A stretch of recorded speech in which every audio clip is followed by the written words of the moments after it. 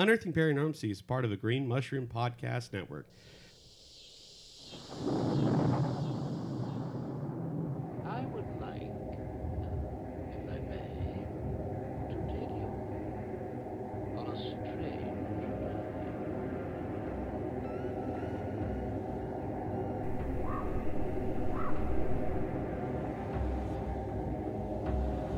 I feel that I am merely an agent, giving you some keys which have been given to me to pass on to you.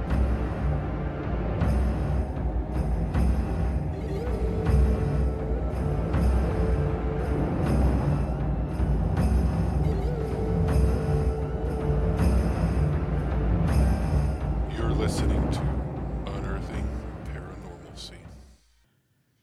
And welcome to another episode of Unearthing Paranormalcy, the podcast that digs into the paranormal and tries to find normalcy in the topic. I'm Amy, I'm Dave. And I'm Chad. and today I've got my serious voice. Ooh, do you have a very serious topic? I have a very serious topic, The most serious of all. and we will get to it as soon as we listen to this promo from one of the Green Mushroom Podcast Network shows.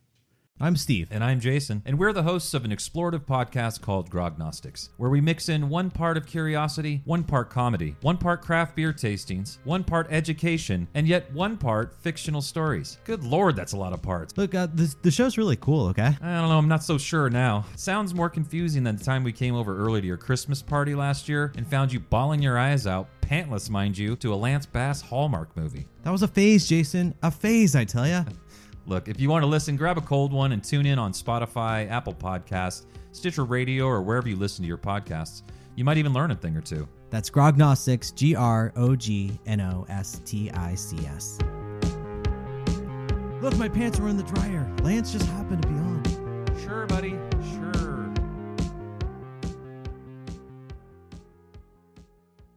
Love the guys over at Grognostics. Yeah, we do. All right. Let's get back to my serious voice.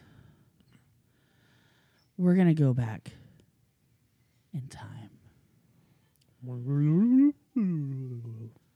to the Montauk episodes. Oh, yeah.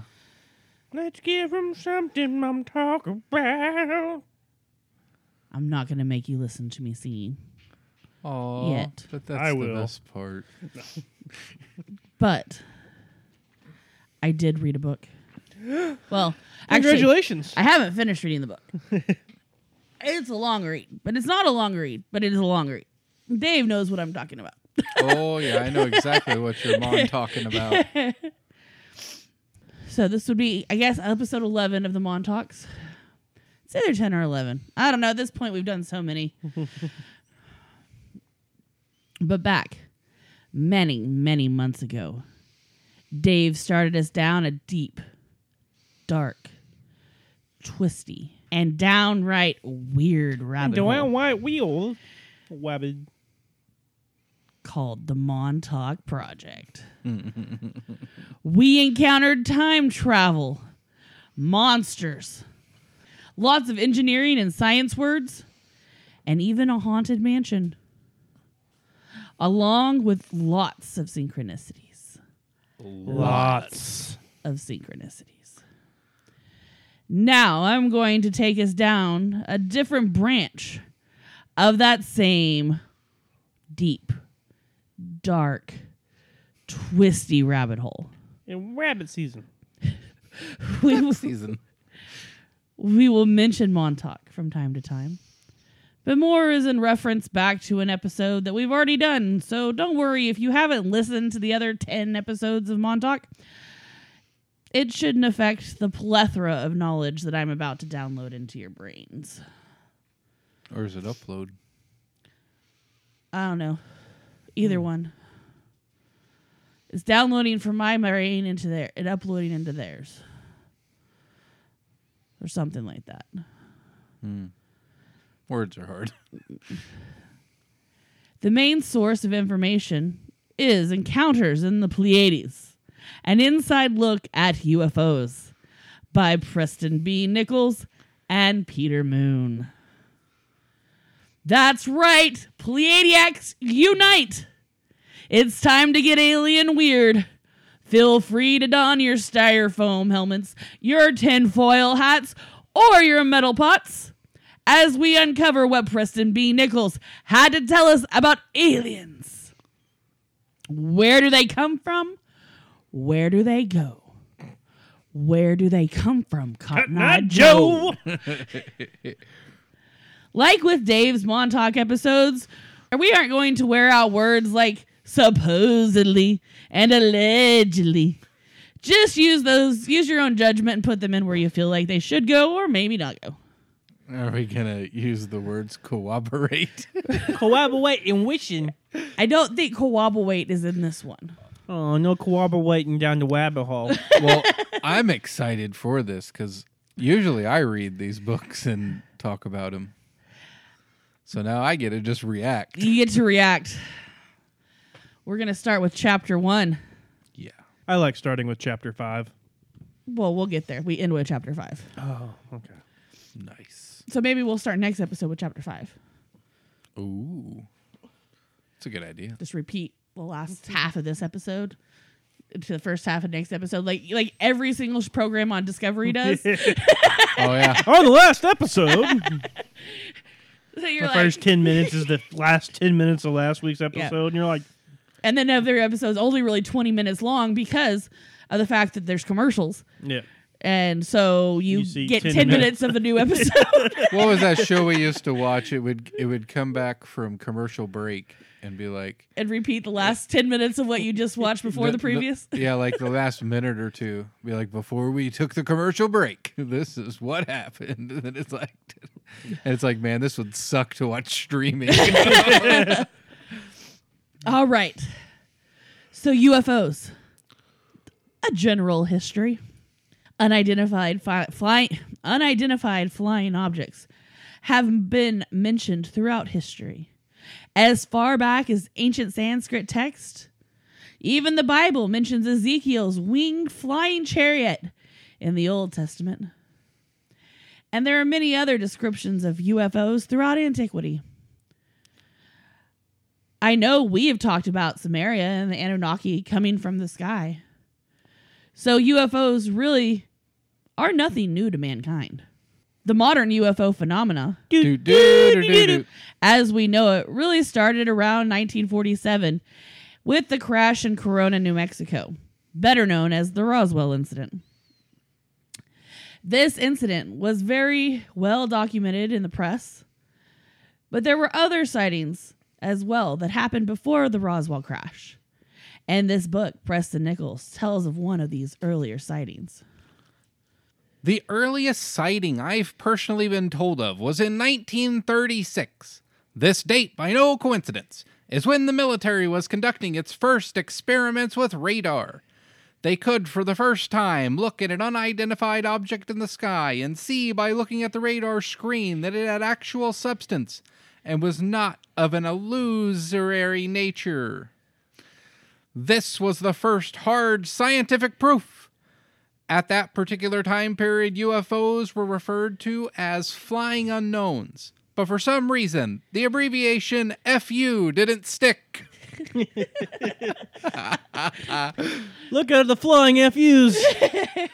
All my fucks have flown off. That's where all my fucks go. I figured it out. Those days that I come into work and my jar of fuck yous are empty, it's because they've all flown off into space. According to Nichols, after Roswell, UFO crashes began to happen one every 3 to 4 months.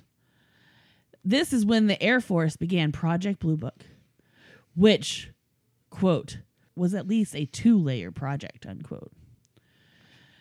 The first priority of the Air Force was to find out all of the information they could concerning UFO sightings and crashes.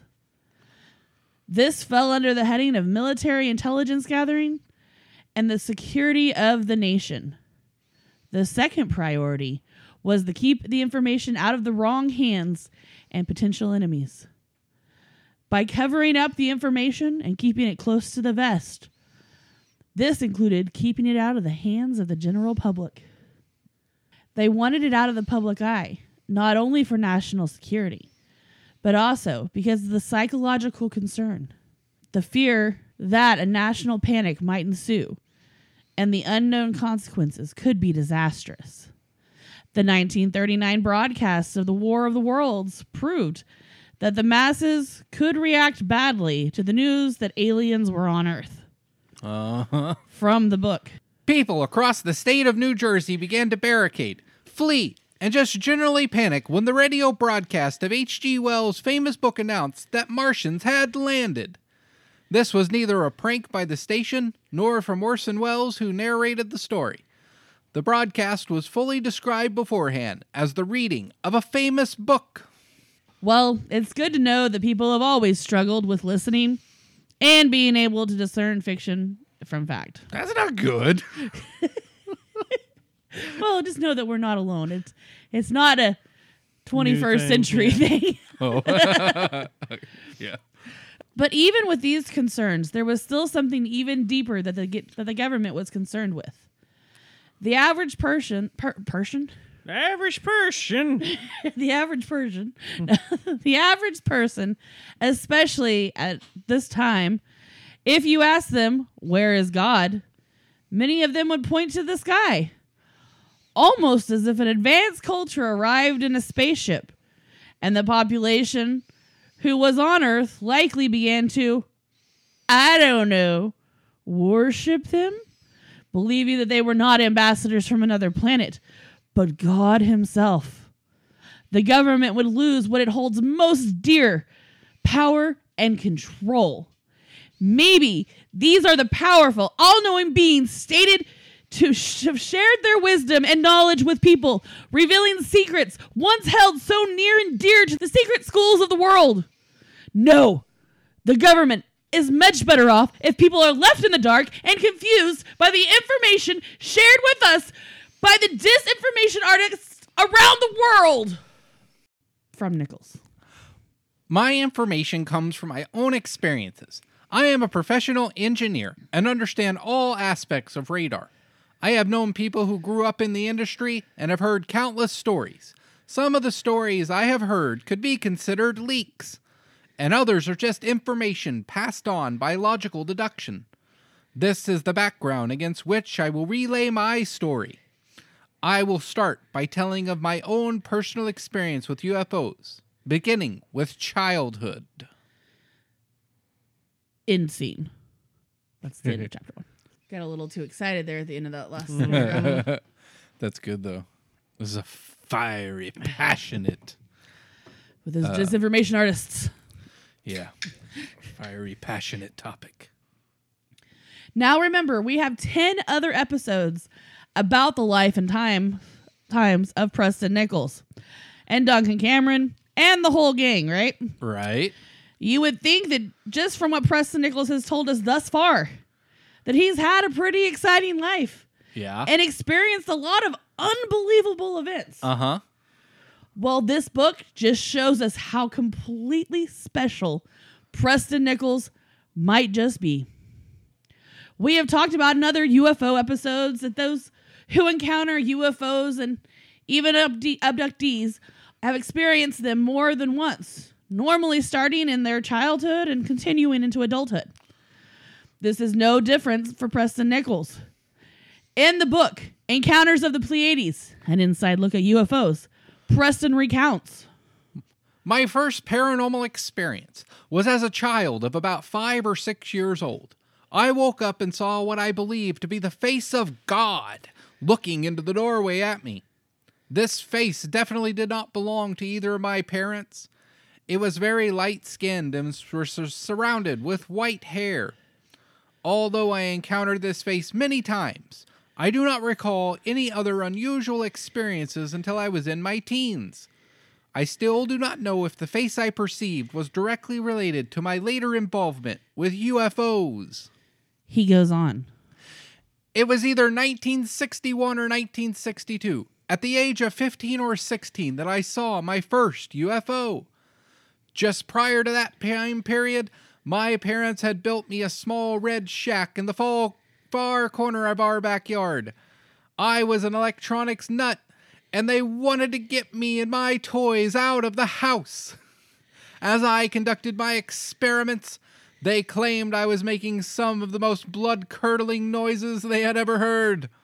Of course, in those days, I had not learned how to properly install the negative feedback in the audio amplifier. If it is done incorrectly, there is a screaming and howling that wounds like a banshee.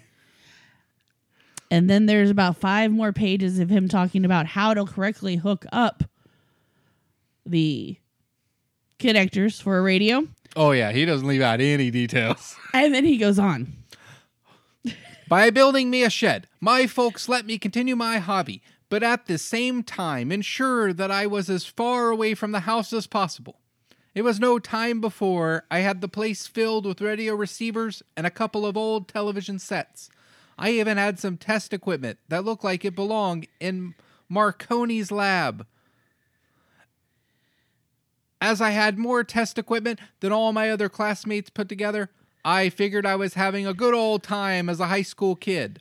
While tinkering in my lab one night, I couldn't get anything on the radio receivers but a strange humming noise. It kept coming over my radio receivers. Suddenly, I lost all power and the lights went dark. I soon went outside to witness a glowing dish-shaped object about 200 feet off the ground hovering over my front yard. I estimate the width at 50 feet and the height to be maybe 20 feet. Its color was bright white. All of a sudden, and at once, the disc passed right over my head and took off. It moved upward, then proceeded to make a few impossible maneuvers before going straight up ahead. I also noticed that the lights in my house and the entire neighborhood had been blacked out. After a while, the lights come back on. He then recounts his mother running out of the house. Did you see that? Did you see that? Sure, Mom, I saw that. Do you know what that was? I don't know. It looked like a flying saucer to me. She then went on to tell him that whatever it was had taken out the TV. And he told her about his radios and how they seemed to have just stopped working as well. If we remember back to our Whitley Strieber episode, Whitley was also a child obsessed with electricity and electronics. And he even burnt down part of his house when he was growing up. Yeah, I remember that. After experiencing a strange encounter. This encounter would turn out to be just the first of many encounters and sightings to happen in the early 60s around the town of Islip, a town in Long Island that Nichols grew up in. The next sighting he recalls occurred in 1964 while he was with a group of kids in his high school. The next thing I knew, the school was emptying out with all of the students running outside. Out of the ball field, behind the school, there was a boomerang-shaped craft doing some sort of flying maneuvers. It was very odd and seemed to be only about 4 feet in diameter. I'm still not sure exactly what it was, but it suddenly took off. That's very interesting, because some of the first and most famous flying saucer reports don't have them as saucers, but have them as boomerang-shaped objects. It was just the artist's rendition, because I guess he couldn't draw boomerangs. He drew saucers instead. Let's see. There seems to be the saucer report, the boomerang report, the triangle report, and the cigar report. Yeah. Those seem to be the most common Now I could shapes see of UFOs. I could see the triangle one being some of the modern jets we have now, like the B-50, like the stealth bombers. The stealth bombers, yeah. And then even the new stealth fighters. I They're could even triangular shape. I could even see the stealth bombers being considered boomerang shaped at the time. Yeah. You know, because especially if it, like, we got pretty used to seeing them because they would fly all over. Like, Chad and I, our elementary school was right in the flight path of the bombers. So it was not uncommon to see them flying over really low. But back in the 60s, if you'd never seen one before, the only difference is this is only 4 feet in diameter, and the bombers are much bigger. Yeah. The bombers will block out the sun. Yeah. Now, I did some looking around, and although I couldn't find any other reports of this particular event, and being as, quote, all of the students were going outside to see, you would think that there'd be at least one other report out there. Not going to say that there isn't one out there. The internet is infinite, and I just didn't find it. I did discover, however, that Long Island is and was a hotbed for UFO sightings. Next, he tells us of an event that happened to him while he was attending Suffolk Community College in Selden. Students all over campus witnessed UFOs en masse. As I was part of the electrical technology department and had a considerable knowledge of radio, I decided to make a little more interesting and set up all sorts of spectrum analyzers, radio receivers, and cameras. This did the trick. One night, we actually recorded a film of UFOs in the sky. They were very clear pictures, and anyone who stayed up late at night with me was able to witness the sightings firsthand. This was all extracurricular activity and was not treated with security measures of any kind. Consequently, when I came in the next morning to take out the footage, I was disappointed to discover that all of the film had been taken from the cameras. It turned out that someone in the college had reported our activity. The result was that we began to be scrutinized by some sort of government authority. He may have encountered the Men in Black. Here come the Men in Black. Galaxy Defenders. Okay. He doesn't talk about any other encounters during his college years. He focuses greatly on his studies and learning about different radio wave technology, etc. It wouldn't be until 1974 that he would encounter another UFO. And if you want to learn all about radio frequency, you can read the book because there's about 5 pages about what he learned in college on radio frequencies. He is very into what he knows. Yeah. Oh, for sure. But that's what makes it a hard read. You get all these really cool stories like this, but then you get like 2 pages of how a radio resistor works. Mm-hmm. And I don't care. Well, maybe you should. Maybe I should. Maybe that is the problem. Maybe, hi, it's me. I'm the problem. It's me. Chapter 3.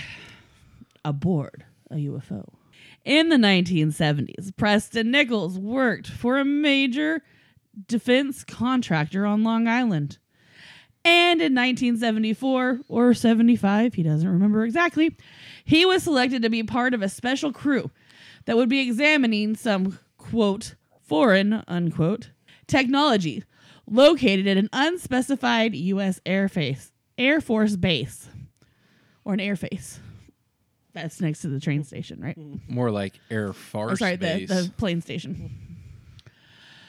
Assuming that they were going to be looking at some kind of Russian or Chinese technology, he was happy to go.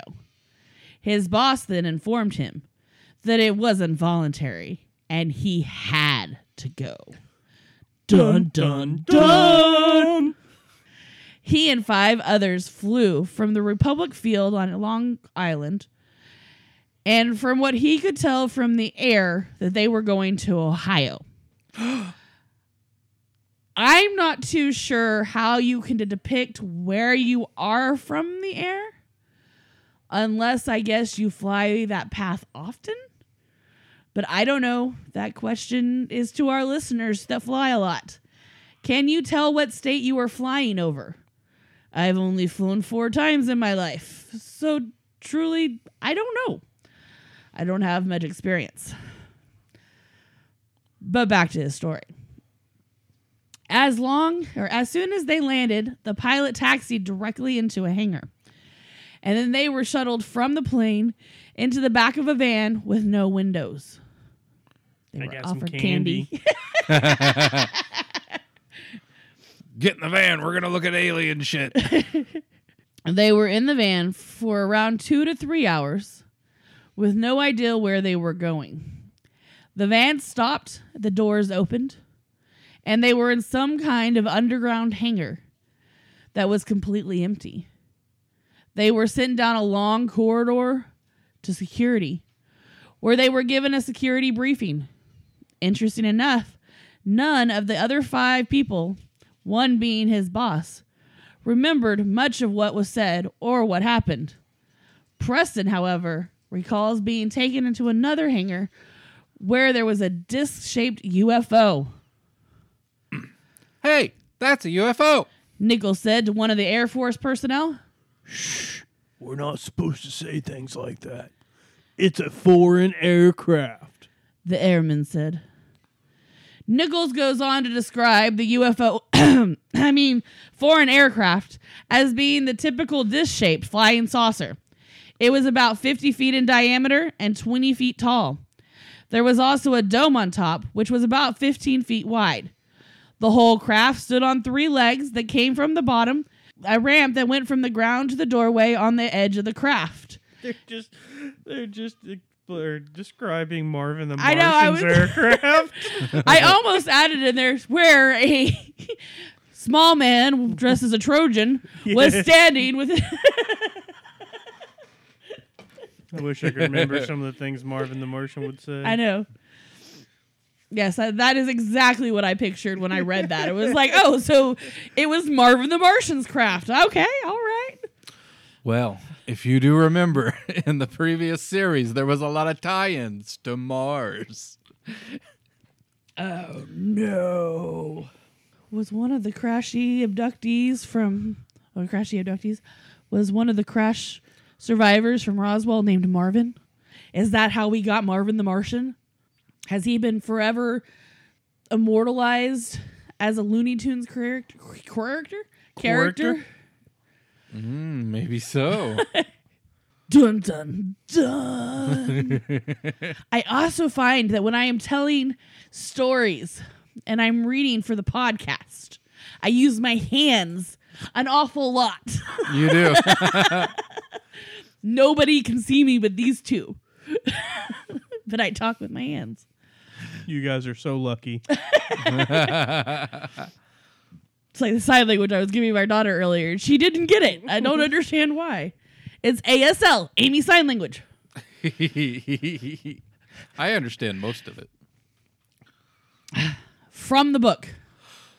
The most startling aspect of this flying saucer was apparent when I first went aboard.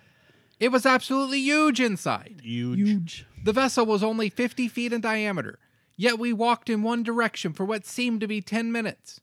There was literally hundreds or thousands of feet of space. I couldn't explain it at the time. By today's knowledge, it is apparent that we had entered an artificial reality when boarding the ship.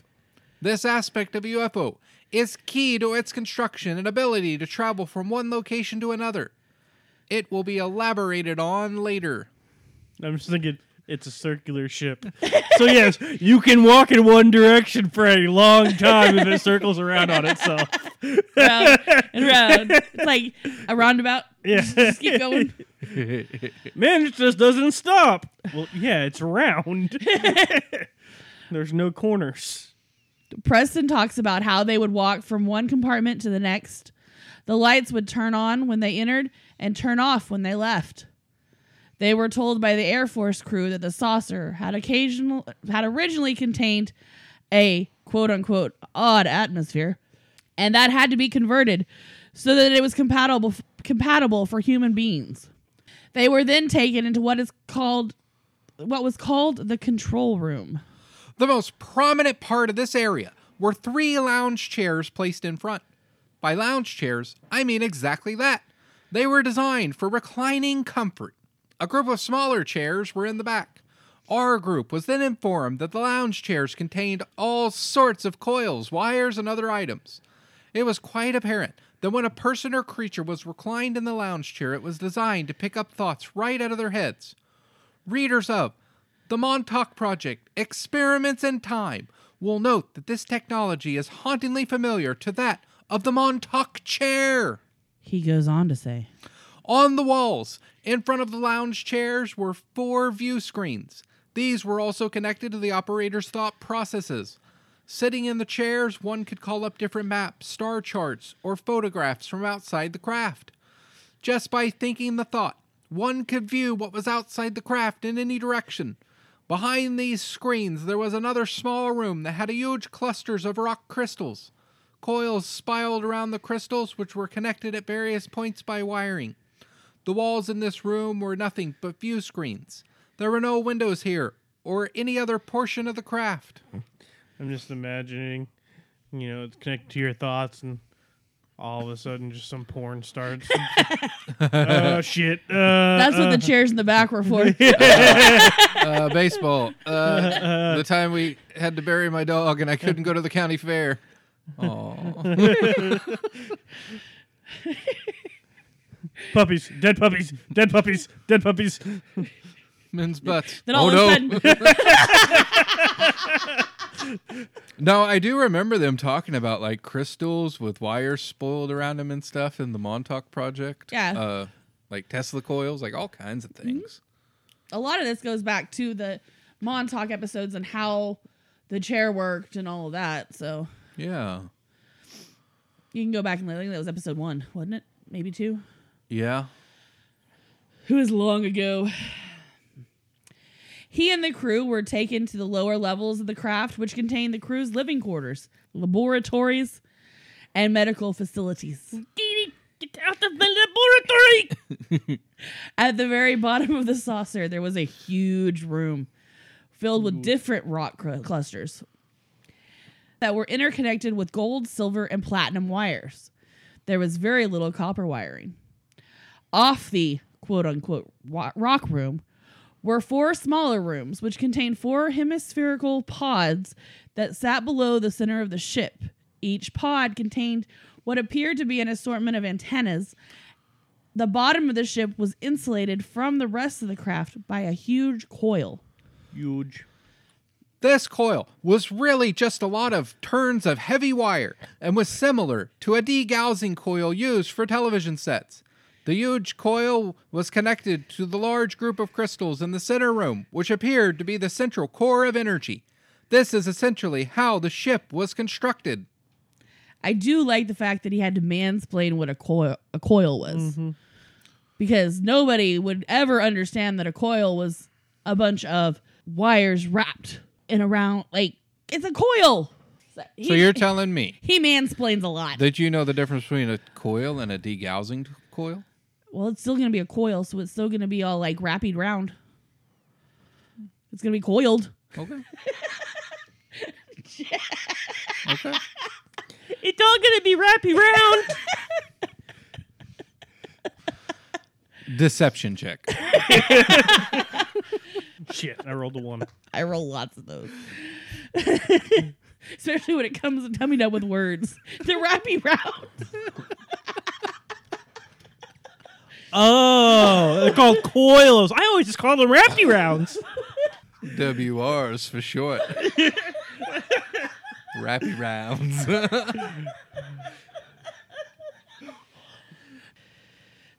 It was apparent to Nichols that the craft's drive derivated from electromagnetic principles. And oh, don't worry, he'll give us a more detailed description later on.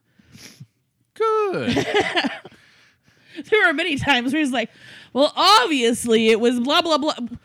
Yeah, obviously. Obviously, the wrappy rounds did something important. Does he talk about how this all interconnects with the morphogenetic grid that surrounds the Earth? Uh-huh. And other Earth-like structures? He gets into twisters and spirals, yeah. Oh, hell yeah. Those are the vertical wrappy rounds. Ascending and descending wrappy rounds. All right. The team activated the wrappy routes. Sorry. The team activated the coils on the saucer and put voltmeters on the wires to measure the voltage. They observed alternating currents, various waveforms, and different frequencies. The craft was levitated about 10 to 20 feet off the hangar floor so that they could do some more tests. Does anyone know how to drive this thing? They had never seen anything like it before, so no. And Nichols never saw anything after it either. Based on what He went blind. Based on what they were able to observe, they generated that there had to be some sort of technical reality engineering system in it. From the book. What do I mean by reality engineering? Exactly that. I hope that helped. Yep, I got it now. Completely understand it. The wrappy rounds did the wrappy round thing, which caused a reality of engineering that created reality engineering. All right, I'm just kidding. He continues on. Oh. I'm like, I know he did not pass up explaining this. All right. He does not pass up explaining anything. I'm referring to the concept of building or creating a reality. If reality is defined as an agreed upon system of perception and interaction that conforms to certain rules, reality engineering refers to changing that system, or more importantly, it refers to creating a different system that can interface with the original system reality. Tracking it so far? I'm tracking it. All right, he goes on. I know that if I were building a spacecraft, I wouldn't want to rely on a ship that artificially, by machine, maintains a huge space inside of a small ship. If that machine were to fail, everything would crunch together and perhaps disappear. It would be a nightmare. And if I were to do it, I would want a passive system. There would be no electricity and no power. By virtue of the physical shape structure of the craft that I have seen, an alternate reality would have to have been created on the inside. How to accomplish such a feat is another matter entirely, and that aspect will be discussed later on. Just ask the billion and millionaires at the bottom of the Atlantic Ocean how important it is that the outside is not controlled by A PlayStation controller. electronics that get power. Now, Fuck, my PlayStation 2 controller died. Now, firstly, I would agree that you could define reality as an agreed upon system of perception and interaction that conforms to certain rules. It totally makes sense. Like, Yeah. this was something in the book that made complete sense to me on how his thought process was working on it. Now, there was some later portions of it that I was like, okay, sure. But this part made sense. I was like, okay, I get this. Reality is what we are experiencing right now, but my reality is different from your reality. And your reality is different from his reality, but we haven't all agreed upon universal reality. Does that make sense? Yeah. Yeah, within We're all sitting at a parameters. table. Yeah. We are. But my reality of the table is from this side of the table, whereas your reality from the table is that side of the table. But if we were able to alternate the all-around reality, we could be sitting on a beach somewhere. Yeah.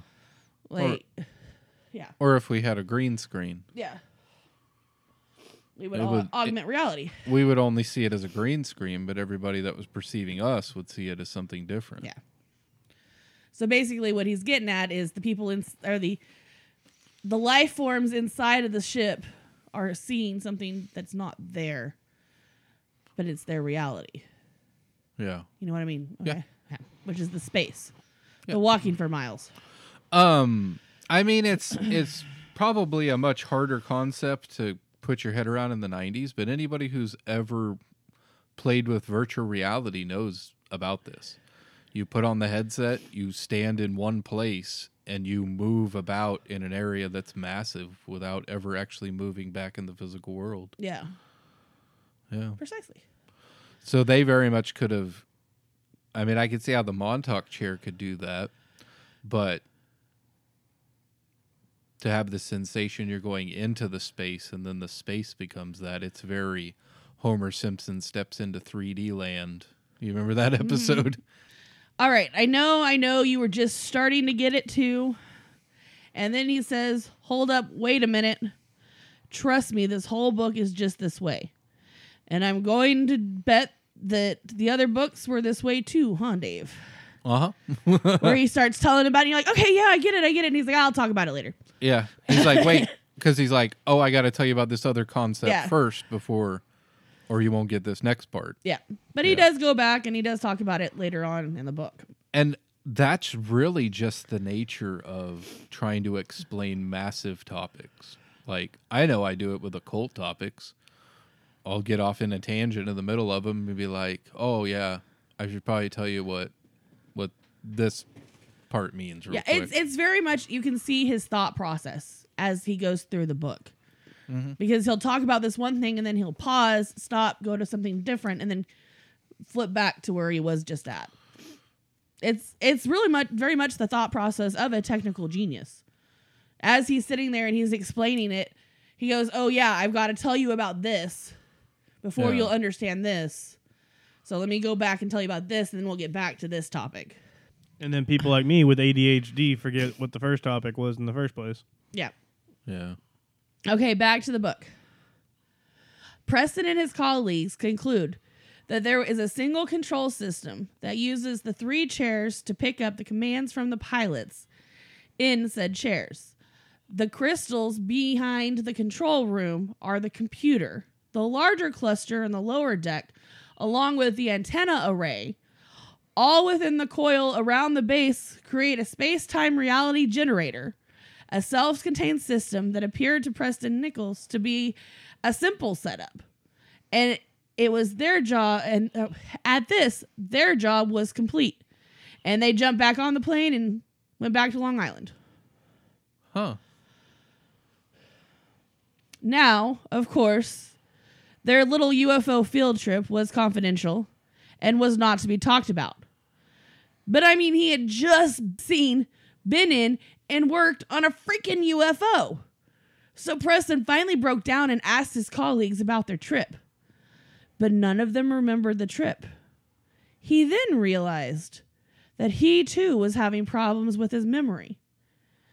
And he says in the book, I was living a buried life that I didn't have full recognition of until years later.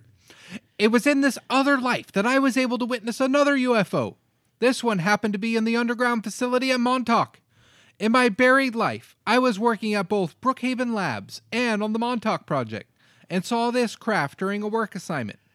This craft was more oval-shaped than the one from Wright-Patterson, and I have already described. It had the same screens and chairs, but there were also knobs and buttons in addition to a different number of operating systems. I was not involved in reverse engineering this craft, but was assigned only to help disassemble the different systems as well as the ship itself.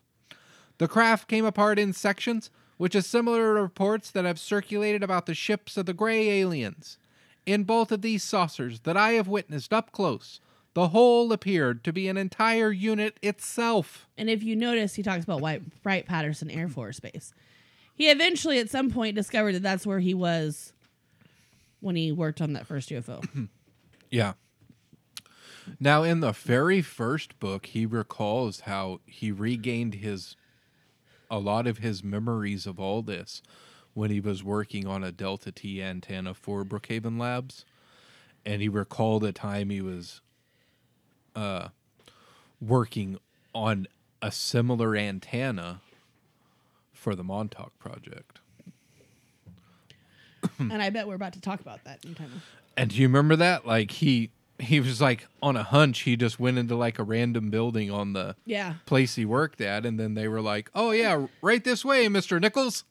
And he's like, I've never been here. Yeah. And then he found an office with his name on the door and shit. He's like, oh, He sat down and my started God. looking at the paperwork, and he's like, what the hell?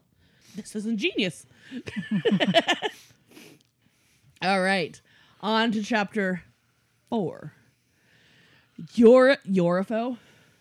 You're for Superman. UFO. Torpedo Man. Torpedo Man. Preston Nichols' next encounter with a UFO happened in 1989.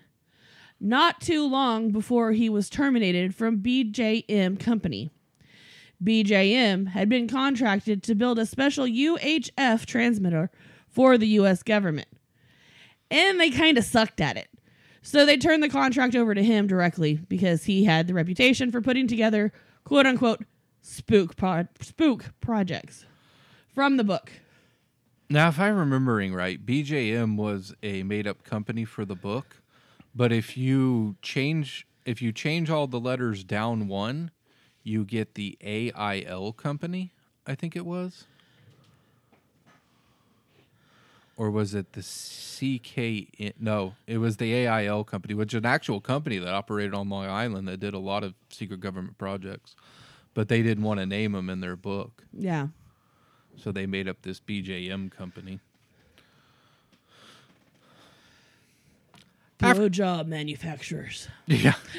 After being given the assignment, I picked up the phone immediately and spoke to the customer, who told me he required a pulse-modulated transmitter that transmitted at a specific frequency. The information was on the exact frequency, is still classified. I told him what he needed was a tube transmitter, not a solid-state configuration. After we spoke, I went through the warehouse at BJM and picked out an old airport transmitter that would put out about 500 watts of radio frequency in the UHF region. I dusted it off, fixed it up, and got it operating to the customer's specifications. It was frequency pulse modulated and ran in the upper UHF band. After it was finished, we took a small helical antenna structure and mounted it on a tripod. Soon after, I was told to drive down to Fort Meade. I signed it out, put it in the back of my Dodge Caravan, and made the 5-hour drive down to Maryland.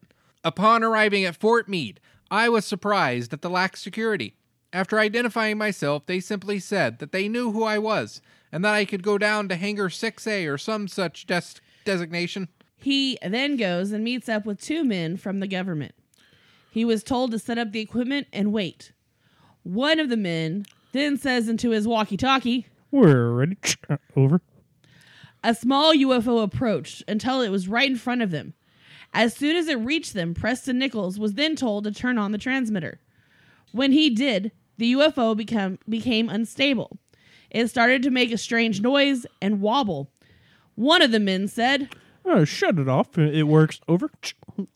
They then told him to take the transmitter back to BJM and let it sit there. Preston went back and his boss told him to put it on the back bench and Preston's workspace. From the book.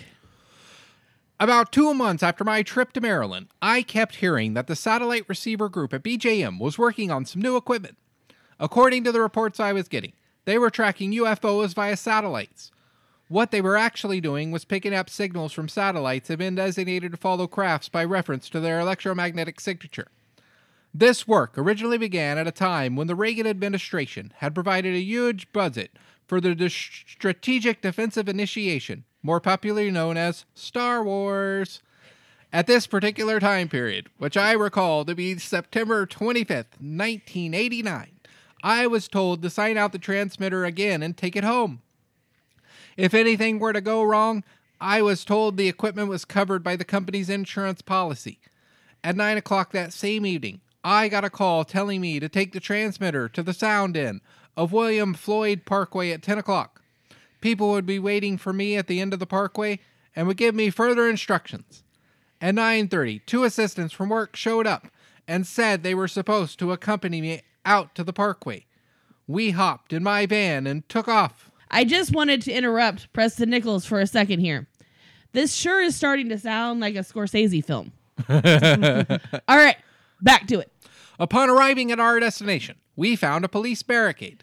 I drove up and said that I have some equipment from BJM and was told to report there. The police said they were expecting me. They told me to go down to the left and check in with the guys at the end of the parking lot. I did so and saw some of them wore army-type military fatigues. Others were in plain clothes or business suits. I was then introduced to a man who told me to put the unit on the back of a Jeep. My associates and I then got in the Jeep and we were driven down the sand dunes to Smith Point, located within Smith Point Park. When the Jeep stopped, we were shown a table that had already been set up for us. To the left of the table and towards the water was a big van with a spinning radar antenna on it. To the right of the table was a big dish with a huge thing in the middle that looked like a refrigerator. Normally, this is where the antenna structure would be placed. Toward the water just ahead of us was a 400 hertz generator, which was turned on and humming away. As I put the transmitter on the table, some of the guys waiting for us pointed out the modulation, power, and RF cables. He said, "Hook it up," and we did. After that, he told us to make sure that everything was working. I then checked out all the stages and everything was operational. Then he picked up a walkie-talkie and called someone. Next, someone else looked at the back of the nearby van and said, "Turn it on, we're ready for a test." Then I turned on the transmitter. A sort of bluish glow reflecting out from the dish and headed towards the sky. Then the man who had called for the test yelled everything was okay. We were told to stand by and wait. I believe this testing occurred at approximately 10:30 in the evening. Then at about 11 to 11:15, we heard helicopters in the distance. They were heading towards Moraik's Bay from the north. Suddenly, the helicopters began to circle around a point in the sky. A couple of big lights could be seen within the area of the sky that the helicopters were circling. The lights, along with the pursuing helicopters, moved south over Moraik's Bay. As it came directly over our heads, the crew next to me turned on a very powerful light, and we saw a huge wedge-shaped UFO. It was triangular and appeared to be at least 300 feet across. It continued to move south until it reached the shore. Then it made a U-turn and headed back north. By the time it arrived over the water of Moraik's Bay, the equipment around me began to hum and buzz. The next thing we saw was the UFO fluttering and wobbling. It made strange whiny noises and then went down. There was a large splash and thud. Wow, did Preston Nichols just save the world? I think he did. Yay! Rest in peace. As soon as the UFO crashed, Nichols was ordered to turn off the transmitter, put it back in the Jeep, and leave. They were then followed by some agents on their way home, and those agents camped outside Nichols' house all night. Strangely, Nichols' phone did not work that night, but his neighbor's phone worked just fine. The next day, at work, he and associates were told to forget everything they'd seen that night. But luckily for us, Nichols had learned how to counter the debriefing procedure by this point and was able to remember everything while his associates weren't able to. This incident is strangely known as the Moraik's Bay UFO crash. This I did actually find some Reddit posts about. After this event, Preston Nichols was let go from BJM because they discovered he could counter the Forget-Me-Not security system. But that allowed him plenty of time to research UFOs and Montauk. He became the science consultant for Long Island's UFO network at the time and was able to look more deeply into matters of UFOs. In the next episode, we will get into some of the technology of the UFOs, how to make those alternative realities, twisters and spinners, and even Albert Einstein. Don't forget about the wraparoundies. Yeah. The wraparounds are very important. So we will start next episode at Chapter 5. Chad. Chapter 5. You did a great job on this. I am excited to hear more. The next episode will be a more technical episode. Yay. I will try to make it half as entertaining as this. That's about all I can promise. Now, Albert Einstein showed up earlier in the Montauk books as well, when they were talking about his theory of relativity. We get into his theories of relativity. We get into the money backing Einstein. And why Einstein may be more notable than some other, I don't know, John Parsons or Jack Parsons-esque people. Yeah. You know, Jack Parsons invented the rocket. Yeah. But you don't hear about him because he was evil, because he was a Satanist. But he really wasn't. He was just a magic practitioner. And I I want to say the Montauk books were saying that the wickedest man in the world actually published the theory of relativity years before Einstein ever did.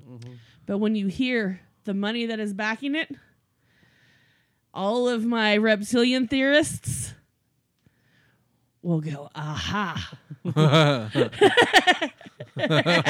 Because I went, aha. Uh-oh. Uh-oh. NWO. There might, I love UFO stuff because I really get sucked into the conspiracies of UFOs. And sometimes I'm not sure if I believe them or not. But then things will happen where I'll read something and I'm like, aha, it's that alien agenda.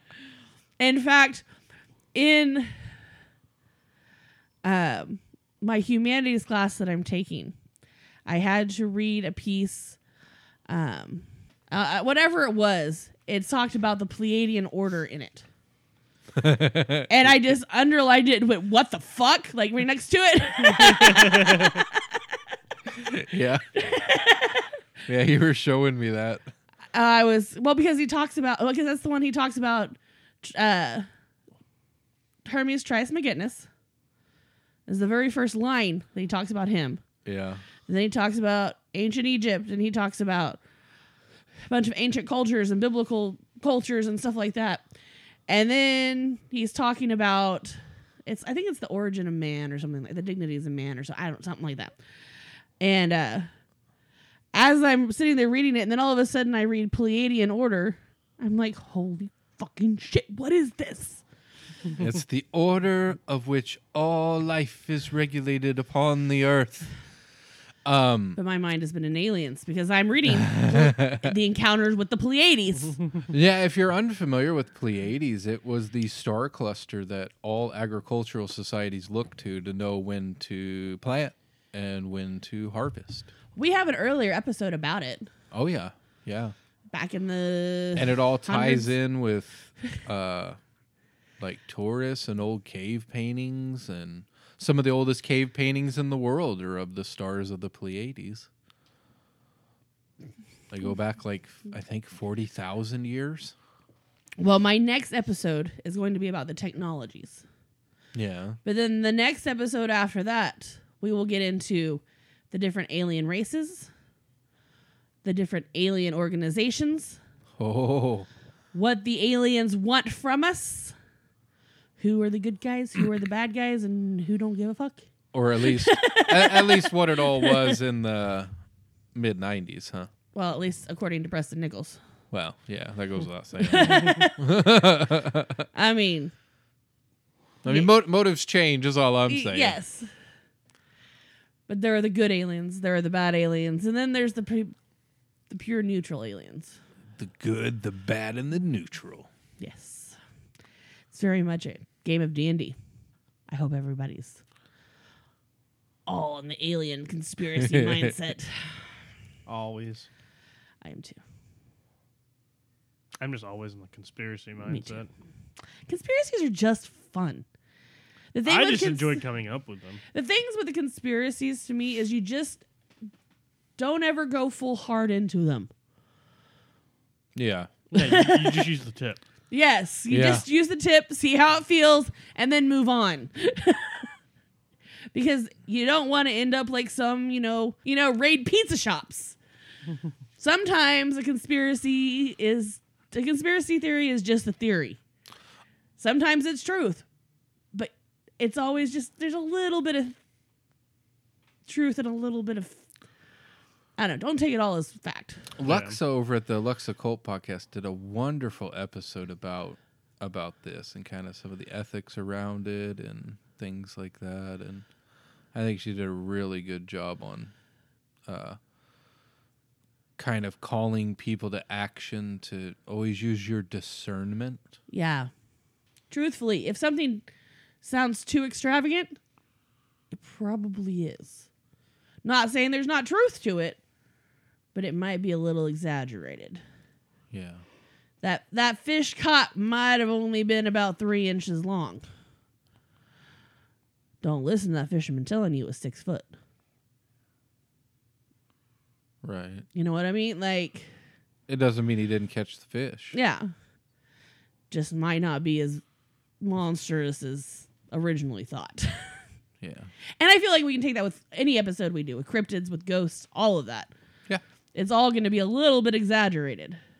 Yeah. Not to say it didn't happen. It's just how much truth is in the depiction. You know, did that picture just fall off the wall, or was it thrown across the room? It was thrown across the room. It's a demon. I need an exorcism. Call the temple courtesans. The harlots and the prostitutes. Call the priest. Wait a second. We need to exorcise these diamonds. And a 1, and a 2, and a 3, and a 4. Come on, ladies. I'm so looking forward to the what's his name? Pauly Shore biopic of Richard Simmons. I Oh, am too, yeah. and Richard Simmons is pissed about it because he Yeah. wasn't asked. But Pauly Shore looks just like Richard Simmons. Well, Richard does. Simmons came out of the woodwork to talk to Pauly Shore about it. Oh, and did you know that Richard Simmons never wore a headband? You've been Mandela affected. I apparently have, because I totally was picturing a headband. I'm not. Yeah. Nobody can find a single picture one of him wearing a headband. Our grandma in the early 90s was obsessed with Sweatin' to the Oldies. And I don't know how many times I would go over to grandma's house and we would do some Sweatin' to the 90s and watch some Richard Simmons. Maybe mom too. I just remember doing it at grandma's house. Sweatin' to Oh, the yeah. Oldies. A lot of people were into that stuff back then. Aerobics. Mom was much bigger into Susan Powder. Yeah. But Mima, I think, was the one who was big into I was about to say the Pauly Shore. I was big into Pauly Shore in the 90s. Grinded. Actually, we just watched Son-in-Law the other day. I bought it just to watch it because I was like, oh, I love this movie. I have it on VHS and on DVD, and I now have the digital copy. Because, yes, I was a huge Pauly Shore fan. I still love Pauly Shore. Now he mainly just owns a comedy club. I was Yeah. watching one of his newer comedies, and he was talking about how he'd gone into his normal coffee shop. I think I shared it with one of you. Probably me. And he was like, they asked, for his name, and he did the wheezy, thing. And he's like, the 12-year-old behind the counter just looked at me like I was insane. He said, her boss, on the other hand, was laughing, knew exactly who I was. It's like, no, it's Pauly Shore. And then he's like, then I realized. I'm That- not on TikTok. No, he's like, then I realized that if you don't know about me, and he's like, I just look like some weird ass man. Yeah. Or some weird ass old pedophile or something like that. It was funny. I had the biggest crush on Pauly Shore in those back in the day. In the Army now, Encino Man, Biodome. We went to the Biodome right after that movie came out. Yeah. Yeah. Son-in-law. Son-in-law, yeah. All kinds of good movies. All right. Well, I would like to see his biopic of Preston Nichols. Well, actually. No, I think the actor that plays Sheldon Oh, yeah, he would make a great would Preston make a Nichols. good Preston Nichols. Parsons. Yeah. I don't remember. I can't remember. James? Jack Parsons is Is his last name really Parsons? I'm pretty sure. yeah, I'm pretty sure too. Let's look this up. Oh, wow. I thought it was like Cooper or something. That's the character's last name. Ah, that's why I'm confused. Jim Parsons. Jim Parsons. I wonder if he's related to Jack in some way. Oh my God! If we have this synchronicity that goes all the way back, can we start pulling in?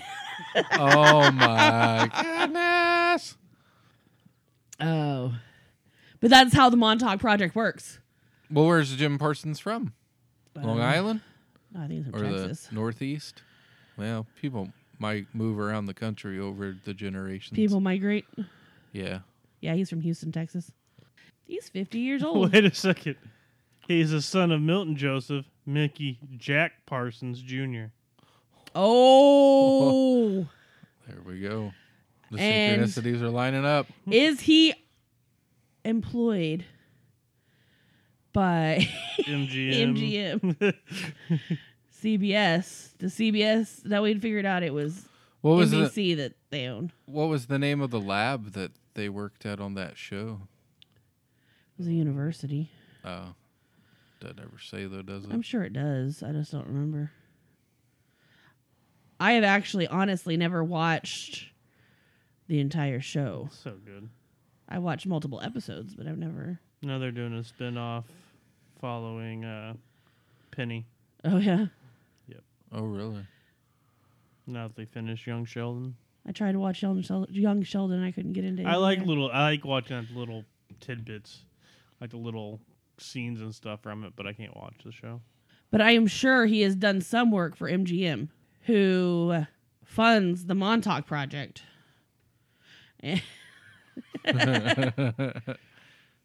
See, the synchronicities are never ending when it comes to the Montauk, Oh, yeah. and I find them all the time. You know what I haven't seen in the Montauk yet that shows up in a lot of other places? Owls. Who? Owls or otters. I have not heard of any otters on Montauk either. More owls, though. Especially when it comes to, like, Paranormal, aliens, yeah. alien stuff. Yeah, you're reading that book that I read, The Messengers. I'm listening to it. I mean, I listen to.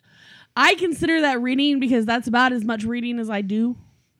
Like, I went and specifically bought this book with Audible, not on Audible, but on my Kindle, so that I could listen to it. Because I don't have time to sit and read. Yeah. So, Which you're an auditory learner. yeah. All right. Well, that's going to do it for this week's episode. I hope you're aliened. I hope you got your wraparounds. Wrappy rounds. Your wrappy rounds. Whoa. Aren't sometimes alien eyes described as wraparound eyes? And the wrappy Yeah. rounds. I just noticed that. Be sure to check out our Facebook, Instagram, and Discord. And We got an Opsin episode coming at you next week. we sure do. And until next time, Keep digging. where do they come from? Where do they go? Where do they come from? Cotton Eye Joe. Well, actually, the Pleiades star system. Unearthing Paranormalcy is part of the Green Mushroom Podcast Network. To hear more great independent productions like the one you just listened to, visit our catalog